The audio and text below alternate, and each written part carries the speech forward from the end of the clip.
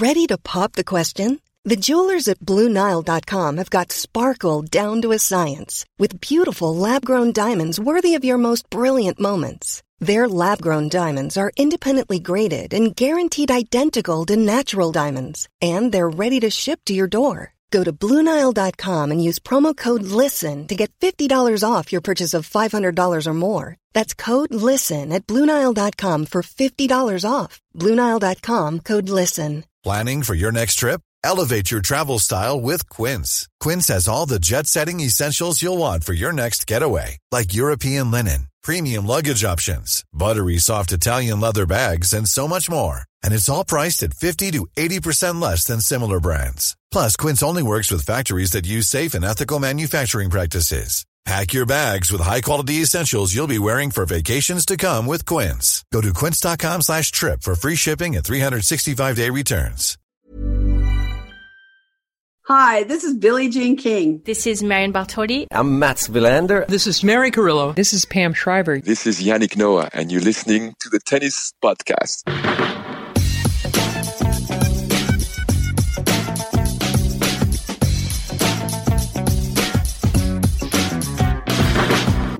Well, that's day 13 in the books, folks, and our men's singles final is set. It will be Rafael Nadal going for an extraordinary 14th French Open title and Casper Ruud going for a first. It'll also be a first ever meeting between these two, a first ever Grand Slam final for Casper Ruud. There's going to be all sorts on the line. But that does not tell the story of today by any means, does it? Because it was a weird one in Paris today. And I think it all started with the weather, didn't it? The weather was Roland Garros' very own pathetic fallacy today. It was humid and strange and close and claustrophobic and ultimately a little bit disappointing. Yeah, I think I blame the weather for most of it, because that's how it makes you feel. You know, it just puts us on a bit of a downer, really, when you leave the apartment. And I'd seen the weather app, and it was a big sunshine with a bit of night cloud. David was making big promises about the weather today. Yeah. I specifically asked David what the weather's going to be. Glorious, I think, was the word. Glorious. Except when I got to the site, it was starting to rain. There was a big black cloud over the Parc des Princes, and I thought, oh, that's just a passing shower. That won't last long.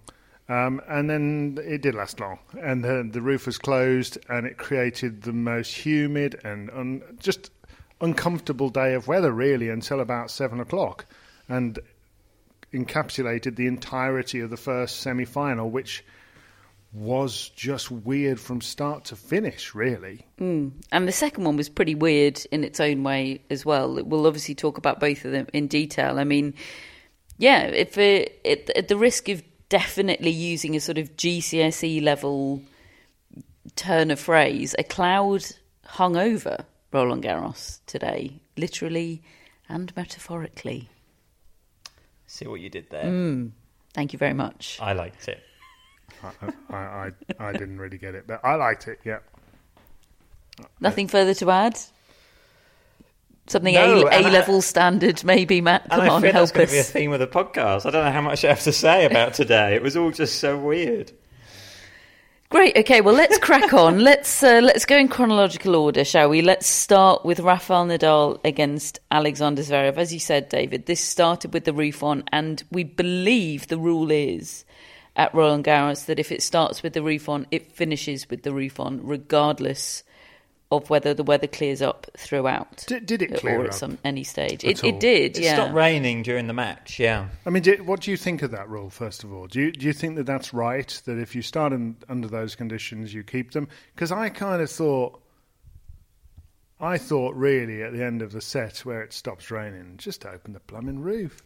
I suppose that, you know, when the match starts with the roof open, they don't, and then it starts raining. Close the roof. They close the roof. Play the match. They don't wait for it to be the same conditions. Yeah. So I suppose it's weird that they don't do the opposite. It's weird that they sort of once the weather clears up, they don't open the roof.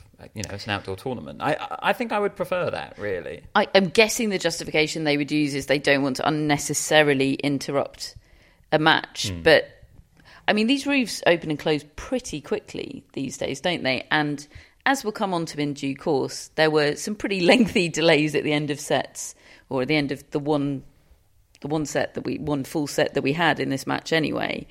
So it seemed like there was ample opportunity to open that roof. But anyway, it started with the roof closed and it abruptly ended with the roof closed as well. And goodness me, rarely have the conditions been so determinative of a match, I don't think. Maybe that sounds... I mean, conditions are always a prominent factor in a match, but wow, they were everything today for that match, weren't they? I mean, Rafael Nadal explained it very, very well after the match. He said, people think that heavy conditions favour clay courts. He said, they do not. He said the humid conditions today don't favour traditional clay courts that play with a lot of spin. He said they favour flat, big hitters, Alexander Zverev style hitters, David. Yeah, I can believe that, because if I think back to the early 90s when they played the Hamburg tournament, which was always very heavy and often wet, Andrei Medvedev used to just clean up because he could hit through the conditions. And, he might play a Felix Mantilla or someone like that who's rolling with topspin, and he would just bulldoze these people. So I can believe that. I mean, I had John Millman, Roger Federer, US Open vibes with how sweaty it all was. I mean, watching Zverev hit a ball and his racket just completely come out of his hand because he couldn't hold onto the grip. Nadal changed his clothes at the end of the first set, which admittedly was an hour and a half long set. And when he came out, because he was fresh again, he was a different player for about 3 games, and then he got sopping wet again, and his game went off again. Turns out, after sort of 20 years of Rafael Nadal, we've learnt something new about him, which is he doesn't like playing in sopping wet pants. No. And nor would any of us. He was having to ask the ball kids to give him the ball because he couldn't fit a ball in his pocket, for his second serve. If he missed the first serve, he was having to request the ball. He physically couldn't get the ball in his pocket because his shorts were so soaked and tight to his skin. Oh. It was awful. I mean, they're a tight short anyway, aren't they? And yeah, there's no room for any there are certain additional shorts, factors, Rafa, that you could have worn. Yes, that'd have been nice and airy. Not those. Yeah, it was just. I mean, it was very strange seeing Rafael Nadal in those conditions. I'm sure over the course of his career we've seen him play in conditions like that on clay, but when it happened, I probably wasn't in the stadium to see it. That I'd never seen anything like that. Well, we haven't had indoors from very Nadal much. with my own eyes before. He was putting everything that he had into the ball, and everything that Nadal has is a lot. He's one of the most fearsome hitters the sport has ever seen. Zverev himself, on the eve of the tournament, described the way Nadal hits the ball here at Roland Garros as being something that struck awe into him, quite frankly, and he's putting all of that into the ball, and it's giving him nothing in return. It's like the ball just absorbs it and it goes nowhere. There's no productivity to the effort, and it made me feel exhausted to watch it, to see that much effort going in for so little reward. Completely, and it's remarkable how little it seems to affect his mood on the court. I mean, he was clearly annoyed by the conditions today. Well, not annoyed, but he did a sign at one point, which I assume was the balls. How big the ball is. Getting he huge. Mentioned that impressive. The balls were so big. Yeah, fluffing up, I suppose, aren't they? In those conditions. And yet he does have an ability to just accept it and play the match. And there were little moments of frustration, but generally he just got on with it, and he had to, because the first 6 games Zverev was playing as well as Alexander Zverev can play, smashing the ball dominating the rallies. Total confidence, wasn't there, in his authority. Conviction in the ball strike. Getting not all, but most of his first serves in. It was the Alexander Zverev complete performance for 6 games. And Nadal had to weather it and stick with him. And that was difficult because the conditions were favouring Zverev so much. And yet, of course, Nadal did and just gradually worked his way back into that opening set. And as soon as it got tight and as soon as he did manage to put Zverev under pressure, Zverev did start to miss the first serve and double fault a bit and crack generally. But it was very, very tough for Nadal from the start. It wasn't like Nadal made a good start and the conditions slowly took their toll on him. It was a struggle immediately. Like first game, he got broken, didn't he? And you just knew this was going to be a very, very tough day for Nadal. He said, "My ball was not bouncing as usual here. I wasn't able to push him back. He was always on the front foot." He said, "I had a lot of surviving moments today." And we'll come on to the second set, obviously, shortly. But even the first set felt like an active survival for Rafael Nadal in many ways.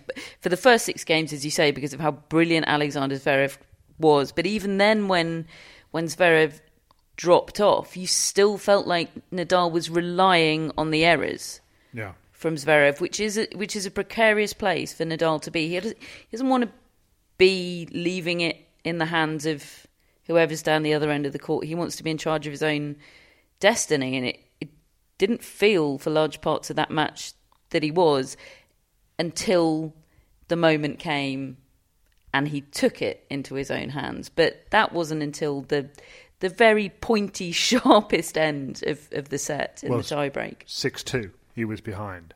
4 consecutive set points. And I don't know what percentage I'd give that Nadal taking it and Zverev handing it. But it's some of both. I think that's inevitable, really, when you have a serve like Zverev's, because really one of the 2 points that he has on his serve there, he should be hitting an unreturnable serve. And he missed a pretty simple volley on one of the set points, Zverev. He had landed a big first serve and he had the volley and he just hit it into the net. But then Nadal saved them, I would say, from that point. And in particular, the one he was pushed out wide on the backhand side. He stretched for it. He was off the court. He was practically in the flower beds at the side of the Philippe Chatrier court.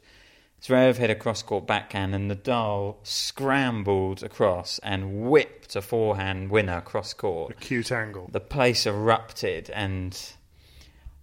Okay, he then had a lot of work to do after that to win the set, but that was the moment. That was when you thought, that's Nadal. That's the sort of thing great players do when they need to, and he just did it. It was sort of believably unbelievable from him. And then he found another incredible forehand on set point of his own up the line. And he wrenched that tie breaks from Zverev after Zverev had missed that forehand. It was spine-tingling and pulsating to watch Nadal do that. And then he goes off for what David Law described as a spa break. He did disappear for a long time, it felt like. And he came back out and he was nice and cool, and he was his hair was slicked again, and he was all organised, and he got his nice new shirt on. He looked like he just popped off for the weekend and come back and was ready to start the working week again. And he was hitting the ball with such authority because he broke immediately in the first game of the second set, and he went up in the second game as well. And you're just thinking, Zverev's just had to swallow this set that he should have won. Really, he should have won that first set on so many levels. It's really the greatness of one of the all-time champions that has stopped him doing that, and the disappointment he had to stomach as a result of that must have been enormous. And you could see it in his body language. He dropped for a little bit, and Nadal suddenly was hitting the ball with such purity and the authority that he'd shown against Djokovic the other day. So I couldn't believe it when he ended up losing his serve in the second game, because he was up And then they were just handing their serves to one another for 5 games in a row. Could you believe it when he lost his serve in the 4th game, the 6th game, and the 8th game? It was the second set of that match, not just because of how it ended, which we'll be coming on to very soon, but let's do the events leading up to that first. It was one of the weirdest sets of tennis I've ever seen, given the personnel involved. I mean, it was utterly compelling, but desperately low quality in the main. Nadal went an hour and 40 minutes without holding serve in that match. Nadal on clay. It was... I don't think anyone could really believe what they were watching. I don't think anyone was having fun. It's like Korda Khachanov at Wimbledon when they did 13 in the final sets, 13 service breaks. Yeah, you know that the deciding the 4th set tiebreak that Alcaraz played against Zverev, which obviously he ended up losing, but you know, he's 2-1 down in the score. He ends up losing the match in that tiebreak. He looked like he was enjoying it because it was just so high quality and dramatic, and you know, it was a wonderful stage and everything. It couldn't have been more different to that today. Everybody was having a horrible time, including everybody watching. And I mean, look, there may be some tennis fans that were in that stadium that were having the time of their lives. And if you've come for the French Open semis and you've seen Nadal and all the rest of it, I'm sure they were. I'm exaggerating, but I've loved every minute of the French Open that I've been here for the last 2 weeks. Even on Tuesday when I started to get long COVID symptoms again during a blooming Nadal-Djokovic match. I got through it, folks, don't worry. But I ate a lot that day. But anyway, today, for several hours, I mean, I was doing updates into our 5 Live news desks. And so you're in a windowless, I mean, this was the worst case scenario in a way, because I'm in a windowless little booth looking at a screen for 3 hours for less than 2 sets. And I was nearly nodding off at times, trying to watch the match, but just feeling this fatigue coming over me. And I think I looked around and everybody was feeling like that. And I went out for some fresh air. There was no fresh air. There was just low cloud and humidity. And you look at Nadal and you look at Zverev. They look miserable. The umpire looked miserable. It was just And you're looking at the clock going, it's more than 3 hours here and we haven't even played 2 sets of tennis. Everyone was doing the projections of how long that match could possibly go. I mean, Pam said if it had gone 5 sets, it was tracking for 7 hours. Now, obviously, you know, the fates intervened and it ended a very different, horrible way. But it going 7 hours and 5 sets would also have been extremely horrible. That could have ended 5-set tennis because it was the sort of 5-set match. I mean, I love 5-set tennis, and I was not enjoying that. I didn't enjoy. I wasn't thinking, "Oh, I hope this goes 5 sets," you know, and is a classic, because it wasn't a classic. It was there were interesting moments and that sort of thing, but I mean, it just wasn't one of those tennis matches. There was such a bizarre moment. I think at 5, Nadal serving 4-5. When he finally holds serve, am I describing the right scoreline, Matt? He's serving 4-5, finally holds serve for the first time in the set, and he celebrates like players do when they're 6-love, 5-love down and they win their first game of the match. It was so completely bizarre. He did one of those ironic, "Way, do me some pity cheers" celebrations. So completely bizarre. And then, of course, they both hold again. Nadal holds at 5-6. He's got the 40-30 point. He takes it, but at the very end of that point, Alexander Zverev is on the stretch on the forehand side, and he goes over on his right ankle extremely heavily. We've seen a couple of turns of the ankle this tournament, haven't we? We've seen Karolina Mukova go over. She was able to continue. Well, able to. She probably shouldn't have, but she did continue for a set and a bit. She's now got her foot in a boot. We've seen on social media, but this was the most horrible I've seen for a while. He immediately screamed out in pain, and you know, from moments after, it was clear the match was over. Rafa was straight over the other side of the court, wasn't he? The officials and the medics were very quick to get onto the court. A wheelchair was being placed on court, but you know, before you even knew it. And Yes, he goes off court for assessment, and there's sort of a murmur reverberating around the stadium, people wondering what's going on, but really, we all knew what was going on. It was one of the most sickening ones I've seen. I remember Andrea Petkovic having one. I've seen Andrei Chesnikov had one, Michael Stick, and they're the sort of... You don't want to watch the replay of this. It's quite upsetting to me to see it, because I think we've all had ankle turns at various times. I had one last summer where I put a foot, while I was running for a ball with my son, and I put my foot in a hole that I didn't see and went over on it. And I nearly blacked out because of the shock. And that's the reaction he had, I felt, was it's just shock. And, I mean, there's fear and devastation in the moment, because obviously he's trying to win a Grand Slam title, and he's right in there. And suddenly the whole thing's over, and you're scared, and you're upset, and it was very, very distressing. And you all end up looking. I think everybody in the crowd ends up just sort of looking at each other, because there's nothing else to say. The bloke's gone off court in a wheelchair. He came back on crutches, shook hands with the umpire, and gave Nadal a hug, and he was waved off. But I mean, I was speaking to Greg Rosetsky, who we were commentating with afterwards, and we were talking about when he turned his ankle in '98 at Queen's, and he tried to play Wimbledon, and he played half a match and then had to withdraw. And he said, at that point, I was at my peak, and that was my best ever chance, really. And I couldn't accept it. I couldn't accept that I was out and that I can't play. He said I had a lot of trouble with my mental health around that time, because I really thought this was my time. And so, you know, I would imagine Zverev probably... I mean, he has enormous self-confidence. He thinks he's gonna do more, I'm sure, in the future. But I mean, and this was a way worse ankle turn, I think, than what Greg had. And Greg reckons he'll be out for 6 weeks minimum. Obviously, none of us are doctors, but I mean, he's going to miss Wimbledon. You know, there's no way you're going to play Wimbledon with that ankle. And who knows whether he'll be back for the US Open. I mean, it looked horrible. Needs to get on to Taylor Fritz's... Yes. Yeah. Surgeon. What body part was that? Was it a knee? Yes, I believe so. Do surgeons tend to do multiple... Don't know. Knee and ankle specialists. Probably above our grade here, aren't we, in terms of expertise? We're in medical corner, folks, which isn't where we want to be, but I'm not sure where we do want to be today, because it's all...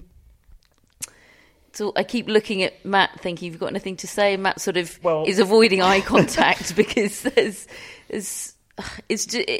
nobody wanted that match to end that way. I mean, I think we did want it to end yes. sooner than it was on track to, but obviously not that way, desperately not that way. It was horrible, absolutely horrible scenes. It was horrible for the crowd. It was obviously horrible for Zverev, horrible for Nadal, who... of course, dealt with it so elegantly, exactly as you'd expect. It was such genuine concern and sportsmanship from Rafael Nadal, which is no surprise whatsoever. But it was all so awkward and weird and horrible. Well, you said to me, Catherine, while we were having dinner, something which I hadn't thought about, whether there would be any kind of impact on Nadal in the final because of the way this match finished. Just the fact that he didn't get the usual moment, he didn't go through by winning the match. Just would it affect him at all going into the final? And my immediate reaction was no, I don't think so. It's Nadal, he's through, whatever. Maybe more fuel in the tank, even. Yeah, exactly. Because minimum that was looking like 4.5, 5 hours, even if he'd won it in straight sets. It was 3 hours 13 for less than 2 sets. I haven't seen a match like we've seen over 4 hours in a 3-setter, but for 2 sets.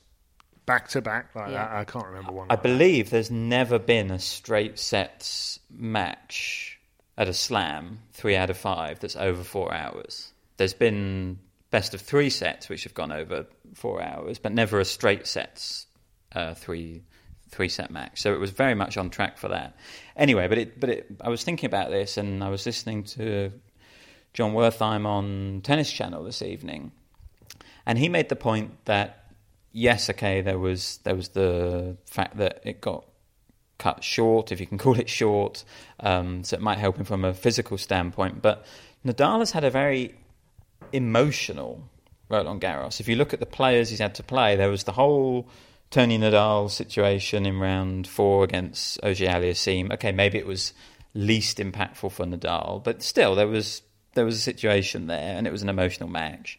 Djokovic, that carries a lot of weight, and there's so much history on the line when they play.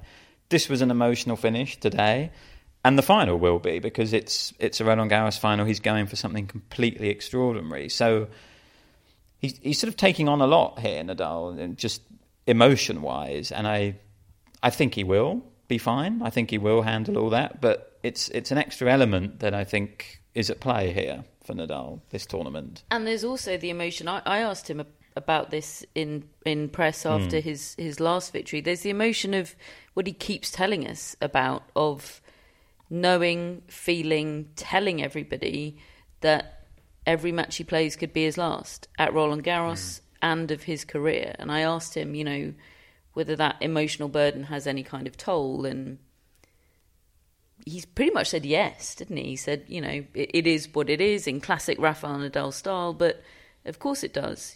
That's an incredible weight emotionally to be carrying on his shoulders. So we'll talk about Casper Ruud obviously in due course, but regardless of all of it, he'll go into the final as a heavy favourite, I think, but it's not insignificant. And how about his answer in the Spanish portion of the press conference when he was asked, obviously it's his birthday today, and he was asked what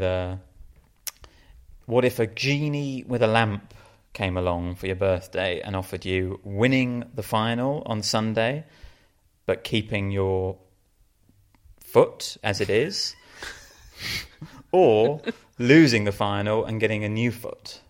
And I thought Nadal wouldn't engage with this question. No, he doesn't like hypotheticals, does he, like that? He's straight as an arrow. And he was straight in there, that he would choose losing the final and getting a new foot Get without rid of this a doubt. Foot. Well, he'd probably go and win another 10 Roland Garros. I suppose that's, but he was really putting it in terms of life. Yeah. He said the foot is painful. It must be miserable. And you think of what Andy Murray was like. When you interviewed him after that match against Batistuta, and he was sort of pulling himself onto a stool to sit down, and he couldn't really move about properly, and everything was hurting. He couldn't put his socks on, all these sort of things. And then when he got the resurfacing done, suddenly the pain had gone and his mood lightened. I mean, I get it from Nadal, and when we talk about the emotion, can imagine next week, regardless, win or lose now, he'll be in bits for days, you would have thought. Just how much he's going to have to just kind of get himself over this line. How much is that going to take from him? Probably a heck of a lot. It was reported in Marca, the Spanish newspaper today, that Rafael Nadal has already decided he won't be playing Wimbledon. He'll be taking several weeks off after this clay court season at the very least. Now, we've been in all Nadal's press conferences. We've trawled his transcript. Matt's been in his Spanish press conferences. We can't find anywhere where he said that. He's certainly not quoted directly in that piece as saying it. There were lots of people going after that story today. Benito, Rafa's PR guy, is denying it completely. That doesn't mean it's not true, but it's certainly not the case that anybody has directly said that. Personally, at this stage, I would be surprised if he plays Wimbledon. Yeah, same. But I don't think it's the case that is out there and that is fact at this stage. But can we have some credit for Matt for knowing the word genie in Spanish? Because I consider myself a linguist in French, and I still do not know the word for genie. I genuinely don't know if I do know the word for genie. I just heard the guy say something that I thought was genie, and then lampara, which is lamp. So I got the impression he was talking about a genie. At that point you're thinking, why else would they be talking about lamps? Exactly. And he was offering him a hypothetical. It all led me to genie. Oh, I like lampara. Yeah, we've all learned something here today. Look, he said he was physically absolutely fine. He said the conditions were horrible and it was exhausting for him, but physically he's fine. That's Rafael Nadal fine, which is obviously absolutely excruciating pain. But for normal people not getting out exactly. of bed pain sort of thing. But at least that's good to hear. And, he's had some long matches. He's had some grueling matches. He absolutely would not have wanted this match to end the way it did, but taking away the circumstance of it, just the fact that it was shorter than it would have been is to Nadal's benefit without question. Yeah, I think so. Just make sure he's got dry shorts for Sunday. And also, I mean, that match was right in the balance. Oh, yeah. Zverev was hurting him from the baseline. The conditions were perfect for him to hit through Nadal. It was in Zverev's hands, wasn't it? He was making a lot of errors. As I say, it was low quality. But he was the playmaker. You felt like it was on Zverev's racket. You said it at the start, Catherine. Nadal's big shots just weren't really infiltrating Zverev's defence. Whereas normally, I mean, look, I still think it's quite a good matchup for Zverev generally. I think he does move well in that side-to-side kind of way. And he can slide and he can get him back. And then he's so good with the turning back and on the stretch, all these things. But normally, Nadal's got a way to hurt you, no matter who you are. In those conditions, it was really tough. There was only really that spurt at the end of the first set tiebreak and also start of the second set when he was suddenly fresh again. But a miserable day for Nadal, really, to just manage and get through. He said it himself, I was surviving. Yeah, I was surviving. I had a lot of surviving moments. But he called it a miracle. Yeah, that he won the first set. To me, look, he's through his big challenge now. Now he may not pull up fully fit or something on Sunday. Anything can still happen. But in terms of matchups, I think he's seen off the big danger now. The weather forecast, interestingly, on Sunday is supposed to be similar to today. Now, obviously, that will probably turn on its head because we were all forecasting that today would be, a day of absolute splendour. Oh, and it wasn't. That didn't pan out. But it's not forecast to be great on Sunday. Could be another roof-closed situation for the sake of all of our well-being. We hope not. But he'll be playing Casper Ruud in Sunday's final, who I would think would feel similarly displeased about those sorts of conditions and having the roof closed. So I guess it's a net neutral. Whereas for Nadal today against Zverev and his flatter big hitting, it was a net negative for Nadal. Let's talk about Casper Ruud against Marin Cilic. David, you commentated on this one alongside Greg Rosetsky. 4 sets for Casper Ruud. Tell us about it. Well, first set, Ruud looked like a rabbit in headlights. He was really startled. He was unsure of himself. His backhand was an utter liability. You could have targeted that backhand, and this is one thing I do think with the Nadal forehand. That ain't Zverev's backhand. That is not going to handle Nadal's game very well. I don't think at all. Now, look, he may be able to play it into form just by using it a lot.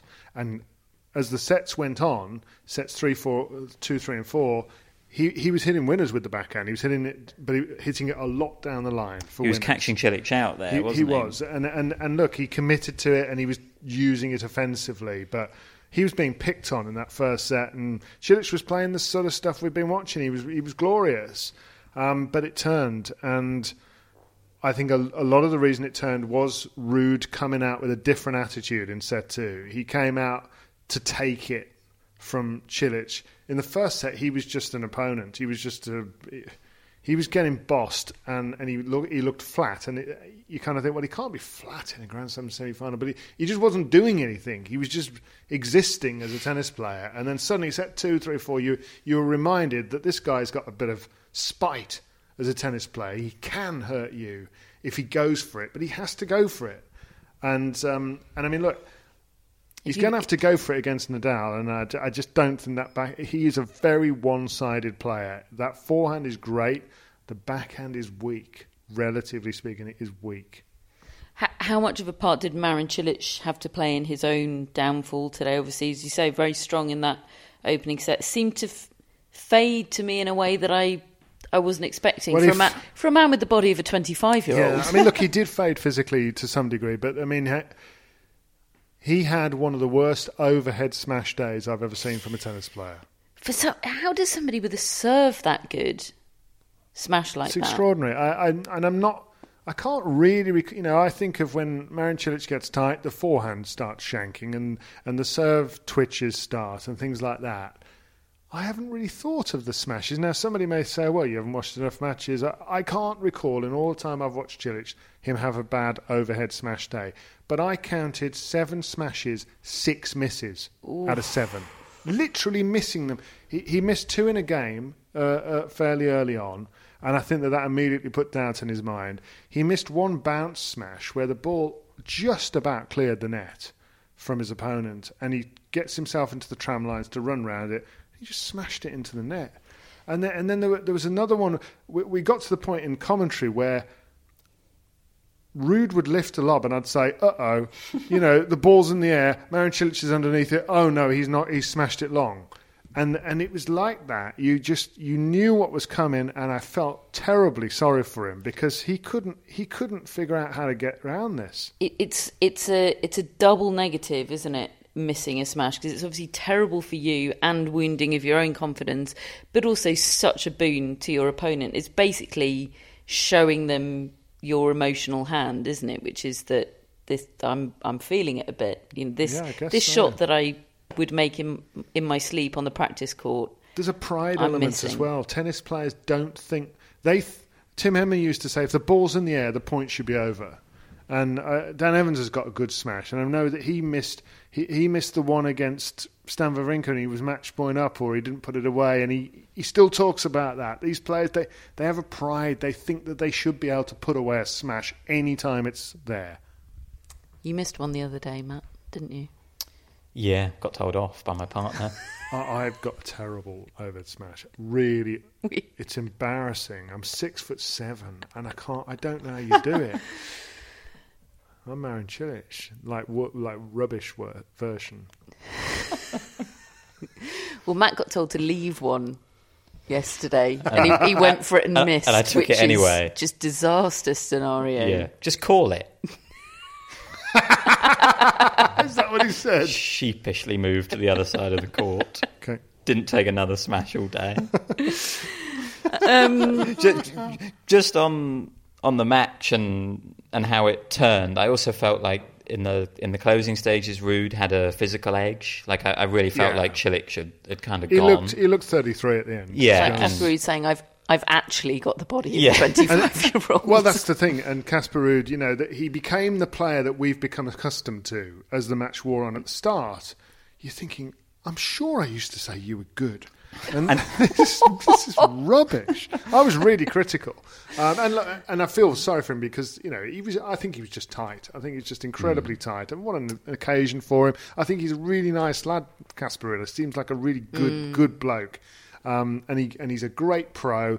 But at the end, Marin Cilic looked like he'd been playing in the Nadal Zverev conditions. He was so sweaty, he looked so knackered, and yet you looked up, there's no roof on, and it's beautiful blue sky. It just all went wrong for him today. I think maybe he just hit the wall as well. There was one phenomenal game that Ruud played when he was serving out the second set, because he fell love 40 down. Yeah, that was amazing. And that was a moment where I thought, okay, Ruud's worked his way back into this match, but this is where we see whether he's kind of ready to win it. And he falls love 40 down, and I'm thinking, oh dear, okay, maybe he's not ready. And he kind of ranted towards his dad, and his dad just gave a motion of calm down. And then he played 5 perfect points. I wrote down forehand winner, unreturned serve, forehand winner, ace, backhand down the line winner. I mean, it was just perfection, and suddenly from that point on, he was in total control of the match. It was a really key moment, I think, in this contest.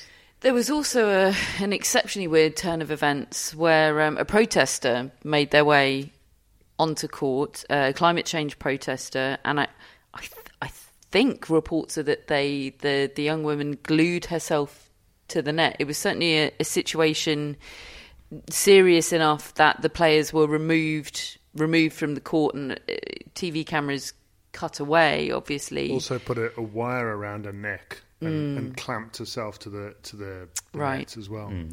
And obviously that was a situation, the couple of angles on this. Just firstly, the tennis one, I guess because of the inexperience of Casper Ruud, I expected that upset to cause him upset.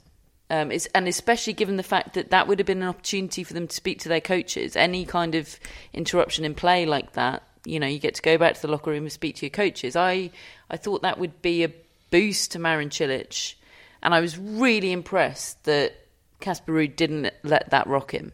Yeah, he seems quite a good compartmentalizer.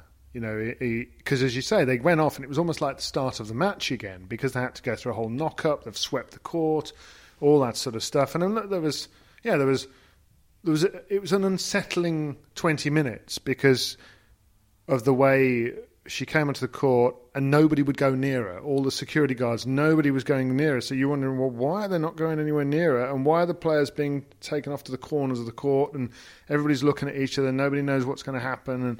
And so, yeah, from a player's perspective, I think you do have a job on your hands to gather yourself when you come back out, and you did do an excellent job. It was a bit worrying, wasn't it? How easily it seemed that she was able to make her way onto the court. That's problematic, and my mind immediately went back to the 2009 final here when Roger Federer was playing and somebody came out, I think had a Spanish flag and put it on top of his head while he's on the court, in the middle of the final.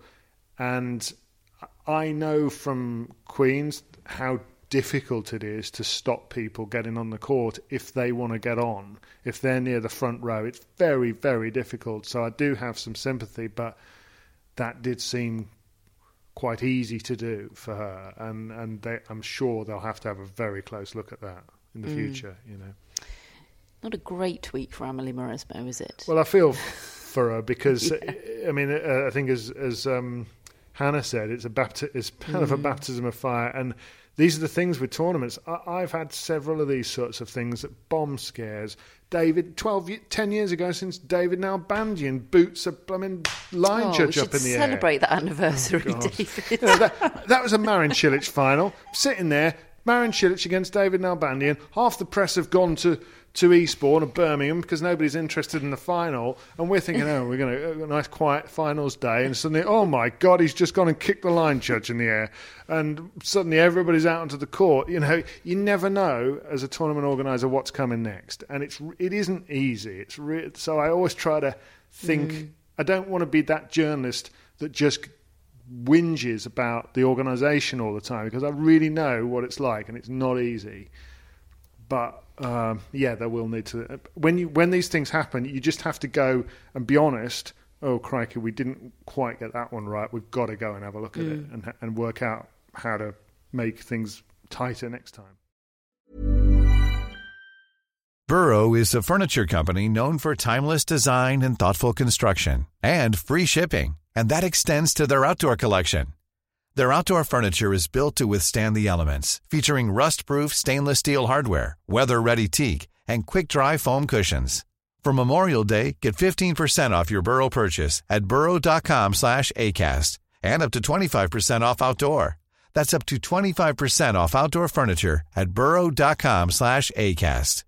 This is Paige, the co-host of Giggly Squad, and I want to tell you about a company that I've been loving, Olive & June. Olive & June gives you everything that you need for a salon-quality manicure in one box. And if you break it down, it really comes out to $2 a manicure, which is absolutely insane. It's also so easy to get salon-worthy nails at home with Olive & June. The difference between how your nails used to look when you did them yourself and now with the Mani system is a complete game changer. The best thing about Olive & June, too, is it's a quick dry. Dries in about 1 minute, lasts for 5 days, and full coverage in up to 1 to 2 coats. Visit oliveandjune.com/perfectmani20 for 20% off your first system. That's oliveandjune.com/perfectmani20 for 20% off your first system. Hello, Tennis Podcast listeners. David here. Now, you might know that I love a bit of cooking, and I think I'm quite good at it. but if I'm honest, even I get fed up trying to work out what to do every night. That's where Home Chef comes in. Being able to put together a delicious meal without the long prep and the cook times, well, that's pretty cool. Home Chef provides fresh ingredients and chef-designed recipes conveniently delivered to your doorstep to simplify your cooking experience. They have over 30 options a week and serve a variety of dietary needs, so you don't have to worry about what to make ahead of time. Not only is it convenient, but it's economical too. Home Chef customers save an average of $86 per month on groceries. Now, for a limited time, Home Chef is offering Tennis Podcast listeners 18 free meals plus free dessert for life and, of course, free shipping on your very first box. Go to homechef.com/tennis. That's homechef.com/tennis for 18 free meals and free dessert for life. You heard it right. We'll have a bit of opportunity tomorrow to preview the men's finals. There's no need to deep dive on it now. Nadal against Ruud, first time they've played one another, which is interesting in itself, isn't it? They should have played before now. That's one of those quirky great draw clay things. quarters, and Ruud's been around for 3 years, and they've got the whole Rafael Nadal Academy link, haven't they? Is that a problem for Casper Ruud, though? The fact that it's his hero and sort of his professor, having been at his academy. I don't know what the official name for that link is. Obviously it wasn't Nadal himself that was coaching him, but I don't know. It's a nice line in a story, but is it a nice thing for the final? It's one of several problems Casper Ruud's got, I think. Maybe not even the biggest one. Definitely What's not the biggest one? Rafael Nadal. The bloke who's won 13 of them. Yeah. Okay, let's let's leave the preview there, shall we? Let's leave those appetites whetted. We've got for the 24 men's hours final. to work out a way that Casper Ruud can win it. But it is a big moment for him. It's a big deal, I'm sure, in Norway that he's got to this final. I was, we always make our pre-tournament predictions. I was looking for a way not to have Casper Ruud in the quarterfinals because I was not convinced by him this clay court season. I know he won Geneva, but it was a much weaker draw, and I just didn't see anyone who would beat him before the quarterfinals. But I was not confident that he would get that far, and for him to do this, I really do think it's an impressive run for him. And Casper Ruud Grand Slam finalist. I know he's been improving on clay, but I didn't think that was on the cards this soon into his career. I feel like Nick Kyrgios is probably deleting some tweets as we speak. What's Holger Rune doing? Doing some tweets. Yeah. Holger Rune and Nick Kyrgios are like tag teaming each other in. Oh goodness, there was more today, wasn't there? Eurosport did an Everybody interview hates with Casper Ruud, in which he, as exactly as reported last night in that piece that I read out, was denying the events that Holger Rune says happened in the locker room after their quarter-final. Eurosport tweeted the video with a transcription of a few of the quotes, and Holger Rune just replied, eye roll emoji. And again, it's just right in the sweet spot. It's all absolutely brilliant. Okay, so more men's final preview tomorrow. We did a lot of chat about Swiatek against Goff yesterday with Pam as well, of course, but we'll have another word on that in a moment. But I'm just going to whiz you through a few other things that happened today. The double is still on. Coco Gauff and Jessica Pegula won their semi-final today against Madison Keys and Taylor Townsend. They won in 2 straight sets. Good match, this one, but Gauff and Pegula coming out on top. They will meet the all-French pairing of Kiki Mladenovic and Caroline Garcia. They're back together and they're rolling. Wait, that's on Sunday, is it? Yes, it it's is. on Sunday. They beat Kichenok and Ostapenko today in 3 sets. Oh, I want to watch that. And I saw an interview with them afterwards. I was interested when I saw that they were back together as a pairing, whether this was a very sort of functional, almost mercenary decision to get back together. Okay, we're not friends anymore, but we're still a great doubles team. Let's get the band back together. But I watched a video with them on Prime Video France, an interview with them on Prime Video France, and they seemed very, very friendly to one another. It was nice to see.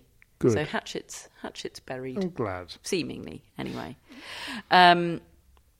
The top seeds, 22-year-old Sam Schroeder and 19-year-old Niels Vink, the Dutch pairing, won the men's quad wheelchair doubles title. They beat Imanito Silva of Brazil and Heath Davidson of Australia in 2 straight sets. This is Schroeder's second French Open doubles title, his first with Niels Vink. You might remember the name Sam Schroeder. He was the guy that ended the career of Dylan Alcott at the Australian Open earlier on this year in the singles quad wheelchair. He's such a talent for the future and, well, for now. But I think Dylan Alcott felt very philosophical about Sam Schroeder being the one to end his career, because he's very much the future of wheelchair tennis. And his partner, Niels Vink, even younger, 19 years old. Vink went to the London Paralympics aged 9 and instantly decided that parasport was what he wanted to do. He says he tried a few sports before tennis, but as soon as he tried tennis, he knew it was the one. And I learnt that information from his own website, which is called neilsonwheels.com. Oh, I love that. That's good. I enjoyed my visit to neilsonwheels.com. It was excellent. It's their second Grand Slam doubles title. They won the US Open last year. The mixed doubles title yesterday, we should have mentioned this yesterday, but stuff was happening. The mixed doubles title yesterday was won by the scratch pairing, Ebi Shibahara of Japan and Wesley Koolhof of the Netherlands. They beat Ulrika A. Kerry of Norway, or E. Kerry. I think E. Kerry. I think Casper Ruud wished her luck. That was a lovely moment, wasn't it? After he'd got to the semi-final, after he'd beaten Rune in the aggro match. That's what it's going to be known as forever now. He shouted her out and said that, you know, she's gone one further than me already, and it's a great tournament for Norway. And then I believe he was on the court watching the final as well. That's lovely. It didn't work. They did lose, she and Joran Vliegen, to Shibahara and Wesley Koolhof, 7-6, 6-2. The partnership between Shibahara and Koolhof started with an Instagram DM from Koolhof to Shibahara. They had never met before. Like all great partnerships. They had obviously crossed in corridors and everything, but they'd never met before playing this tournament. And he says that Ebi took a while to respond. But got there in the end. People don't call each other anymore, do they? No. Oh, God, no. It's a real problem for Look films. at Matt's face. I don't want to call anyone. Yeah, Matt Bailey wants to talk to people, David. He definitely doesn't want to do it on the phone. Why would I call I hate it when anyone? my phone rings. I do too, I've noticed that when I call you. It just feels like a really aggressive move to call someone, doesn't it? Yeah. I'm from the day when you voice notes, David. Voice notes, lovely. Love a voice note. You like my voice notes, don't you? I mean, I'm from the day when you'd put your finger in the dial and go. You're exaggerating, David. You're not that old. No, we did. We used to have one of those phones when I was a little lad. A little lad. And then when I found out that there were phones with buttons on, I was so pumped. I didn't know that, because they've got those in America on Dallas, on the telly. And There's a lot of references that Matt can't respond to. Is it rude if someone rings you to not answer and to text them back and say, "Oh no, do it all the time to some of my closest friends." Matt. Okay, fine. Thanks. I'm glad I'm not alone in this. Yeah, you want to speak on your time? Yeah, absolutely. Yeah, okay. I'm glad I'm not alone with I'll tell you that. what I find rude is when I go around to visit someone and the phone goes and they say, I've just got to go and get this. And I'm like, okay. And they go and get it and they spend 20 minutes on the phone. I'm thinking, but I'm actually here. If I'd have called, I'd have got more time. Who's doing that? Someone I know. I can't say my mum. It's your mum, isn't it? It's your mum. It's totally your mum. It was. Hello, David's mum. It was such a weird day today. David ended up slacking. David's dragging his mum. Stop doing that, Mum. Tomorrow is going to be a brighter day, folks. This is what we've got to look forward to. From 11 a.m, the women's wheelchair singles final. It's the top 2 seeds, Diede de Groot against Yui Kimiji. Great for them to have Chatrier Billing tomorrow. And then it's the women's singles final, 3 p.m. for Iga Swiatek against Coco Gauff. Then we have the men's doubles final, Ivan Dodig and Austin Krajicek against Marcelo Arevalo. And I think he's from El Salvador, isn't he? Yes, he's from El Salvador. And Jean-Julien Roger from the Netherlands, of being Andy Murray's best man fame. That's the men's doubles final. Are we desperate enough to talk about Legends matches? No, we're not, are we? Who's in it? Oh, goodness me, there seems to be a lot of them. The Women's Legends final is tomorrow. I'll give you that one. And it's Gisela Dulco and Gabriela Sabatini against Flavia Pennetta and Francesca Schiavone. Oh, that sounds quite good. Well, David, it's last on Longland tomorrow, so you can watch it from your favourite seats if you fancy. I will. And they do get good crowds over there. I am going. For the Legends. Off you go then, can't David. wait. The girls' singles final is the unseeded Solana Sierra against the 9th seed, another young Czech, Lucy Havlikova. And the boys' singles final tomorrow is the unseeded Gilles Arnaud Bailly of Belgium against the 14th seeded French boy, Gabriel Debreu. So that's what's happening tomorrow. Let's stop talking about today, shall we? Let's give everyone a break. Brief prediction for Swiatek against Gauff, please. Well, it's the final I predicted, you see, so I'm not really sure. Great. You were waiting for us to credit you there, weren't you, brilliant David? podcast even better, David. Thanks for that. Matt, do you want to go? I put mine in the newsletter. You can have a look in there. But is that what you actually think, or have you've done that prediction because you need points? I have, but I have also thought that I think it's going the distance one way or another. That's so annoyingly vague. Well, I want them to All open these the people blooming that have newsletter and have a look an hour in of this podcast. Newsletter. Trudged through what has been, frankly, one of our worst of the fortnight.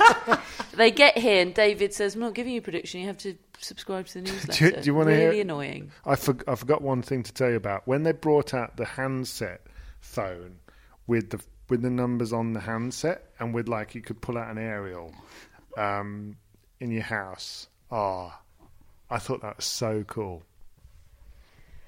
It's a good job no one's listening, isn't it?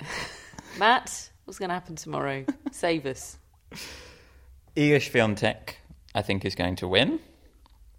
I agree. I think Coco Gauff will get a set. Hasn't dropped a set all tournament. She's playing really, really well. I think she can hurt Swiatek. I think she can live with her in a lot of the rallies because her movement's so good. But I do think Swiatek's peak level will tell eventually. And I'm predicting a 35th win in a row, equaling Venus Williams' consecutive streak of victories in 2000. There we go. A sensible prediction about what may or may not happen tomorrow. If you want to know what kind of ridiculous Hail Mary David ends up going for in order to... the most extreme, I can promise. To resuscitate his predictions hopes, then do subscribe to the newsletter. We have our tournament sponsor, Cooper, our Cooper. mascot. Hello, Cooper. Sorry about today's episode. We've had ropey material to work with. If you like, Cooper, we can ditch this one. You don't have to sponsor this one. You don't have to put your name to this one if you don't want to. Let us know We'll edit you out if you like. We've got our mascots who probably never want their names next to us. Carter, we didn't do well today. Well, actually, Carter, we were wronged today because I went for Rafael Nadal in 4 and, I... And that wasn't what happened. No. But you can't predict injury. I feel like there should be... I don't know, a facility for... We have a facility for walkovers. Anyway. Anyway, I got points. What? Casper Ruud in 4. Oh, move on. 40 points. We'll move on. David, you've got Darwin. All right, Darwin. That didn't go well either. Billie Jean has got Billie Jean King and Ilana Kloss. Billie Jean King received the Légion d'honneur today, which is the highest honour in the land here in France. She received it from Emmanuel Macron. It was absolutely wonderful, uplifting scenes. Good on them for doing it. I've no idea why they're doing it now. Matched her glasses to her medal. She matched her glasses to her medal, David. What colour was the medal? Red. Oh. As in, the little bit of ribbon that the medal's attached Amazing. to. It was really uplifting. It was absolutely lovely. He embraced her like they were long-lost friends, Macron. It was a very lingering kiss. Yeah. Chris Albert Lee and Kyle Weingartner are our executive producers and top blokes. And here are the lucky people that have got shout-outs for today's episode. Yes, with apologies to Simon Williams. Right, Simon. Hello, Simon. Like Simon Briggs. Like Simon Briggs. And Simon Williams is from Leicester, and he says that he watches tennis for the pantomime aggro. Oh, well, we've had some of that in this episode. Well, maybe it isn't such a bad episode. No, it's for perfect. Simon. We love that. Fit. Hello, Simon. Cheers, Simon. We also have Marnell Kapagoda. Oh, hello. Which is a Sri Lankan name. Oh, yes, I remember Marnell. Yes, contacting us recently. Yes, signed up very recently, has an 11-year-old daughter and was inspired to sign up as a friend of the Tennis Podcast following Catherine's comments about Emily Mauresmo and the scheduling this week. So thank you, Marnell. Thank you ever so much, Marnell. Your message meant a great deal. And it means a lot. Your support means a lot. Thank you ever so much. And the last one today is Peter Swenson. Oh. Who is in Ohio, and that is a Danish name. Oh, right. Oh, probably not. Probably not the show for him. Well, maybe Peter is also into the pantomime aggro. Imagine if you were a Danish tennis fan and you were into pantomime aggro. Well, then that has been a good couple of days. You've got the man. And Peter shares a birthday with Catherine. Oh, how does he know that? Should I be creeped out? He said from the newsletter. Okay. Great. You're in the clear, Peter. Thanks ever so much for your support. Yeah. By the way, Caroline Wozniacki used to like a bit of pantomime aggro as well, didn't she? She'd always be... but in a really chippy way. Yeah, when she lost to snarky Makarova at Wimbledon. That's the one I always think of.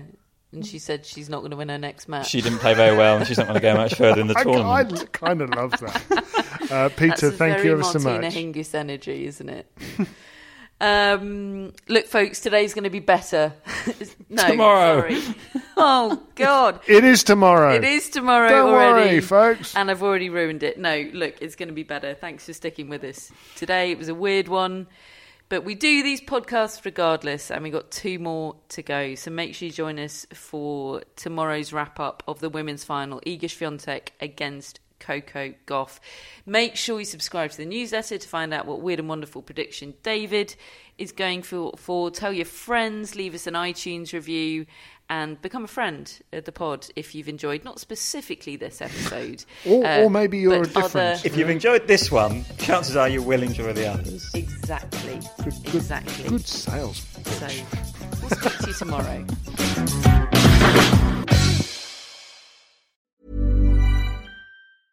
Want flexibility? Take yoga. Want flexibility with your health insurance? Check out United Healthcare Insurance Plans. Underwritten by Golden Rule Insurance Company, they offer flexible, budget-friendly medical, dental, and vision coverage that may be right for you. More at UH1.com. A lot can happen in the next 3 years. Like a chatbot may be your new best friend. But what won't change? Needing health insurance. United Healthcare Tri-Term Medical Plans are available for these changing times. Underwritten by Golden Rule Insurance Company, they offer budget-friendly, flexible coverage for people who are in between jobs or missed open enrollment. The plans last nearly 3 years in some states, with access to a nationwide network of doctors and hospitals. So for whatever tomorrow brings, United Healthcare Tri-Term Medical Plans may be for you. Learn more at UH1.com.